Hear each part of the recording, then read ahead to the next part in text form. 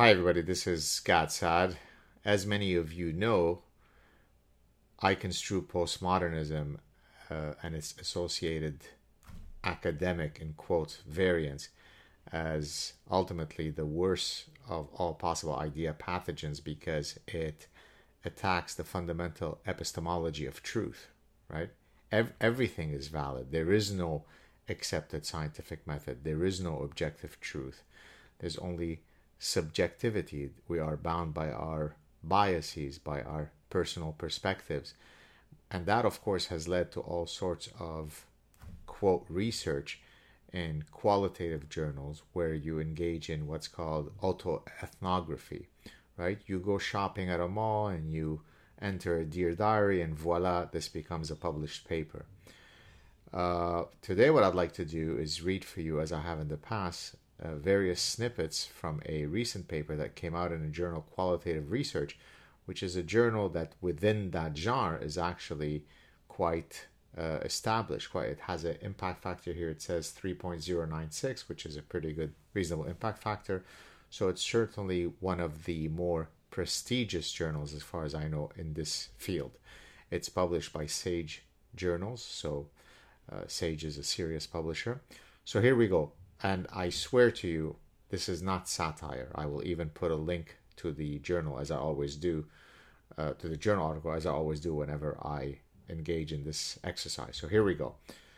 I got this today, by the way. I saw it on my Twitter feed. So this is titled, this was first published April 26, 2022. I'm not sure if it's still an online paper. Yes, I guess it is so far an online. It's only published online, so it's waiting in the queue to get a slot in a eventual issue. So as I said, it's in Qualitative Research. The title of the paper by Carl Anderson is I'm Not Alone, We Are All Alone, Using Masturbation as an Ethnographic Method in Research on Shota Subculture in Japan. So I'm being literal here. Masturbation will be used as the method of data collection. All right, here we go. Abstract. I wanted to understand how my research participants experience sexual pleasure when reading Shota, a Japanese genre of self-published erotic comics that features young boy characters. I therefore started reading the comics in the same way as my research participants had told me that they did it, while masturbating. In this research note, I will recount how I set up an experimental method of masturbating to Shota comics and how this participant observation of my own desire not only gave me a more embodied understanding of the topic for my research, but also made me think about loneliness and ways to combat it as driving forces of the culture of self-published erotic comics. There you go. So, introduction. I had hit a wall in my research. Semi-structured interviews can only take you so far, especially when the topic is sensitive, which mine is. So, I didn't read the references that he cites. So, there's only so far that you can go using semi-structured interviews. Some of the topics simply involve you engaging in profound, assiduous masturbation. So I will skip here. I'll just go to where he introduces his method. Masturbation as a method. So this is where he's explaining the methodology. This is how I set out to use masturbation as a method. For a period of 3 months, I would masturbate only to Shota comics. For this purpose, I would use doshinshi and commercial volumes that I had bought or been given during fieldwork in Japan. In short, I would masturbate in the same way that my research participants did. After each masturbation session, I would write down my thoughts and feelings, a kind of critical self-reflection in a note, as well as details about which material I had used, where I had done it, at what time, and for how long. So literally the methodology is, it's a dear diary of his masturbatory practices.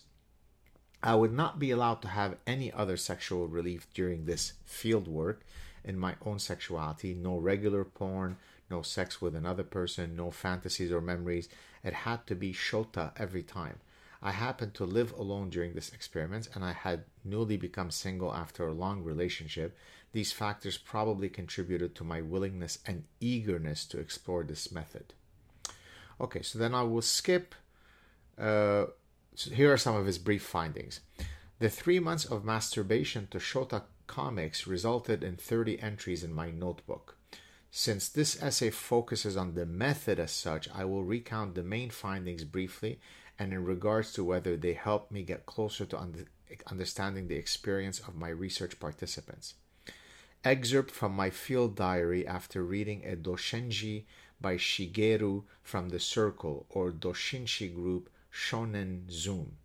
Started reading on the toilet. Boy who is staying with relatives happens to see his same age friend masturbate. He can't let go of this sight. I continued in bed, arranged the pillows until I was in a comfortable position, a bit ceremonial.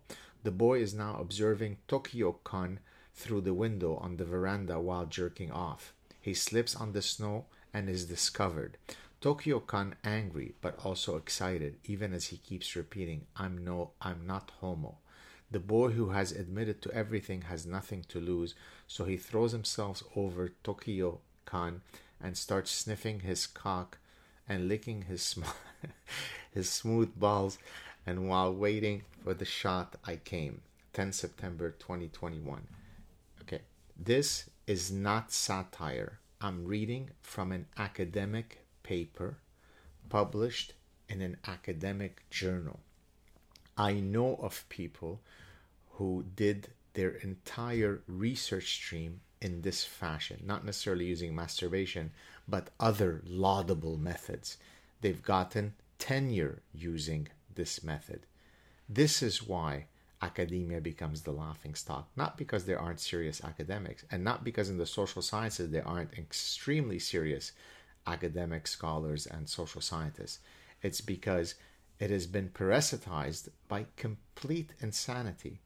Using masturbation as a research methodology of your autoethnography, it defeats even my satire. So let me just jump very quickly to the conclusion.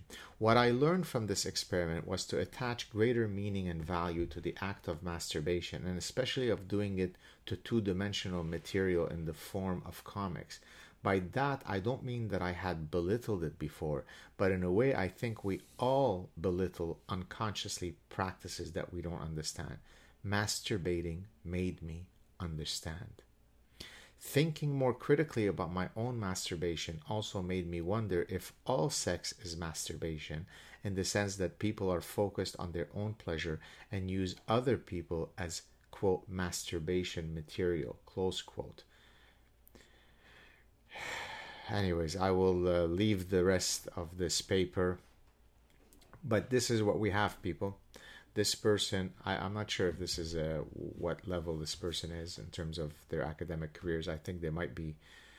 let me see here. I would like to thank Elizabeth Lund Engelbrusten for commenting on an earlier version of this article, the two anonymous reviewers providing useful feedback, and my PhD supervisor, Sharon Kinzela, for always encouraging me to go where my research takes me.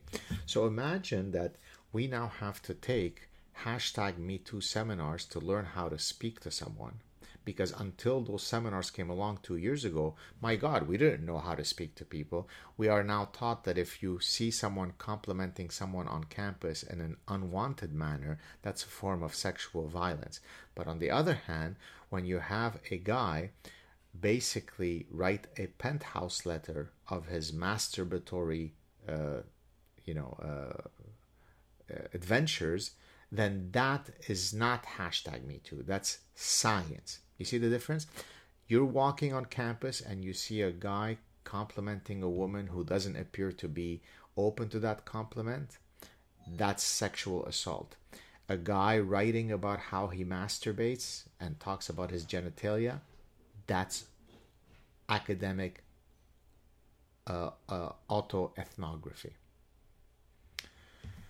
I wish I could say slowly we inch. By the way, I've sat on committees where I had to sit through dozens and dozens of such research proposals. Take care, everybody.